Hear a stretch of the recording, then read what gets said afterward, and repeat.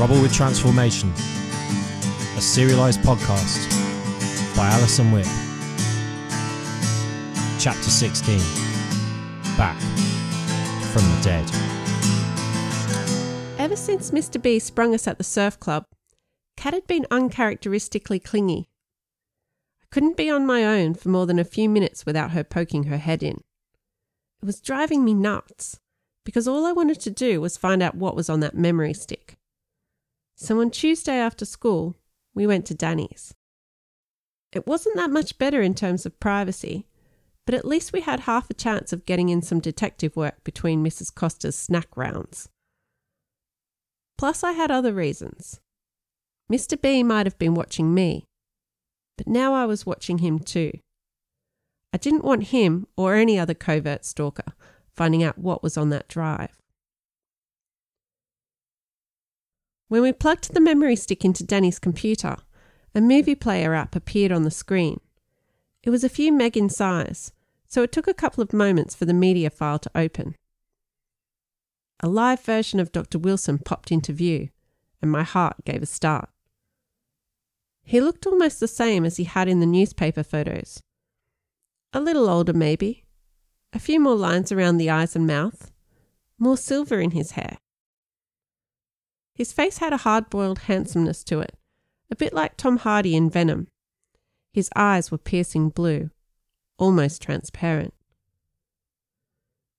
Dad, I'm not going to lie. He gave me the shivers. This dead person looking out from Danny's obscenely large computer screen.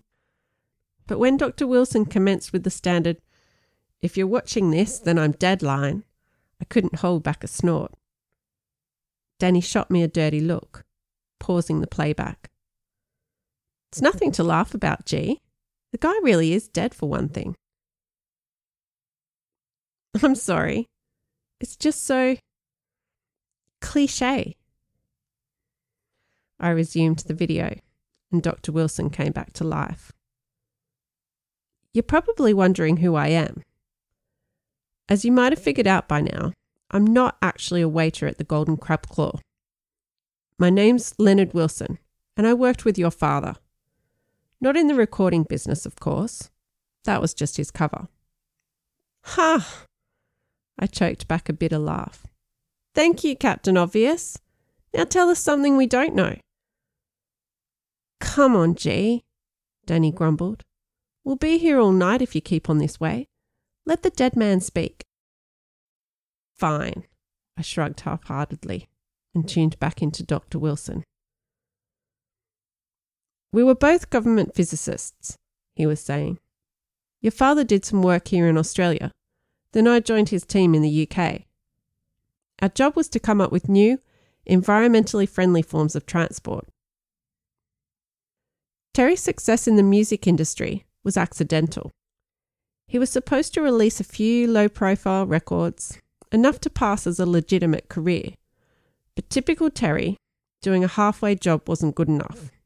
Instead, he produced something phenomenal and sold millions. It was ironic that his cover became the very thing that placed us all at risk of exposure. But I'm getting off topic. The projects we were working on were top secret. If we got it right, the British government would have held the crowning seat at the world table. Your father got fixated on his own side project, though. He believed the transport of the future would challenge the known laws of nature. In layman's terms, the temporary dissolution of the human form into atoms and the reformation of that matter as a whole at a separate point of destination. If you've ever watched Star Trek, you'll be aware of the concept. But to Terry, it wasn't the stuff of science fiction. His experiments tested the boundaries of established physical theory and showed a lot of promise, with one very critical flaw. He couldn't manage to transport any living thing and find it alive at the other end. He lost a lot of lab mice and frogs that way. He was ready to admit defeat when he realised something amazing, something equally groundbreaking.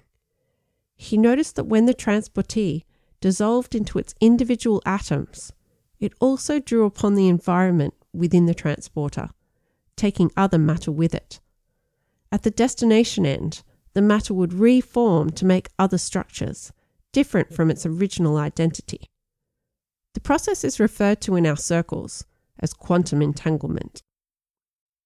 At first, Terry's results were a mixed bag, but eventually he realized the original composition wasn't as important as the vibration of each object. All objects, both inanimate and animate, have a pattern of energy that is unique to their structure and composition. Your dad worked out that if he could trace and record a number of patterns, he could take any object at one end and convert the matter into an object of his choosing at the other. He still had a lot of work to do to perfect the process. He was just transforming basic things like spoons into forks at first, but it was obvious that the implications of his findings were far-reaching. Danny and I turned to each other and gaped. I paused the playback. So what he's saying is Terry pretty much invented a transformation machine? You zap it at one end and shebang, it turns into something else? I massaged my temples, trying to process what we'd just heard. Do you think he's for real? Well, he is dead, so it stands to reason that whatever he was involved with, it was big. Danny's finger twitched over the play icon, impatient to keep going. Yeah, but who actually wanted him dead? Maybe if we let Dr. Wilson finish, we might find out, he said, raising an eyebrow. I poked my tongue at him, but pressed play anyway. Dr. Wilson started up again. Terry had been working on the project in his own time. I had no idea until one day he invited me over for dinner and told me everything. Of course I was amazed and thrilled. We were so excited about Terry's discovery. We didn't imagine all the dangers that come with a machine like that. We were too busy dreaming. We didn't think on how the device could be used to mass-produce weapons or generate currency. This was taking technology such as 3D printing to the next level, creating something from basic subatomic particles, instantly. In the hands of a big-time criminal, terrorist, or even a well-meaning idealist, Terry's machine was a threat to civilization as we know it. What's he on about? I side-hissed to Danny. His eyes didn't leave Dr. Wilson's face. He waved a dismissive hand and shushed me. Don't shush, I started. But Dr. Wilson levelled his cold, clear eyes at me through the screen, and the rest of the words caught in my throat. Imagine a world where people didn't need to earn a living to pay for what they wanted, he said. They could just go to their machine and order it. Everything we believe in and currently live for on a daily basis would be compromised. The global economy would collapse. That was the threat that Terry's machine posed, and we were naive enough to think that nobody else could see that. Not long after Terry made his discovery, another colleague of ours came sniffing around. Owen Makepeace. A short while later, Terry disappeared. When he didn't resurface, I figured he was dead, killed off by the government because his machine was too dangerous. But a couple of months ago, a friend came to visit. An ex-scientist mate of Terry's and mine, who was doing some underground environmental activist stuff back in Australia. When this guy, let's call him Jim, came to visit, he delivered a message from Terry. Jim told me that Terry wasn't dead, and that a few of his off-the-radar friends had been hiding him here in Australia for years. I guess because Jim was doing his lefty tree hugger stuff, nobody thought to check him or his associates. Your dad got lucky. These MI6 agents don't miss much. The searing burn in my belly was back. I side-glanced at Danny and caught him trying to sneak a side glance at me. What? I challenged, eyes flashing. The last thing I wanted was to be Danny's pity case. Nothing.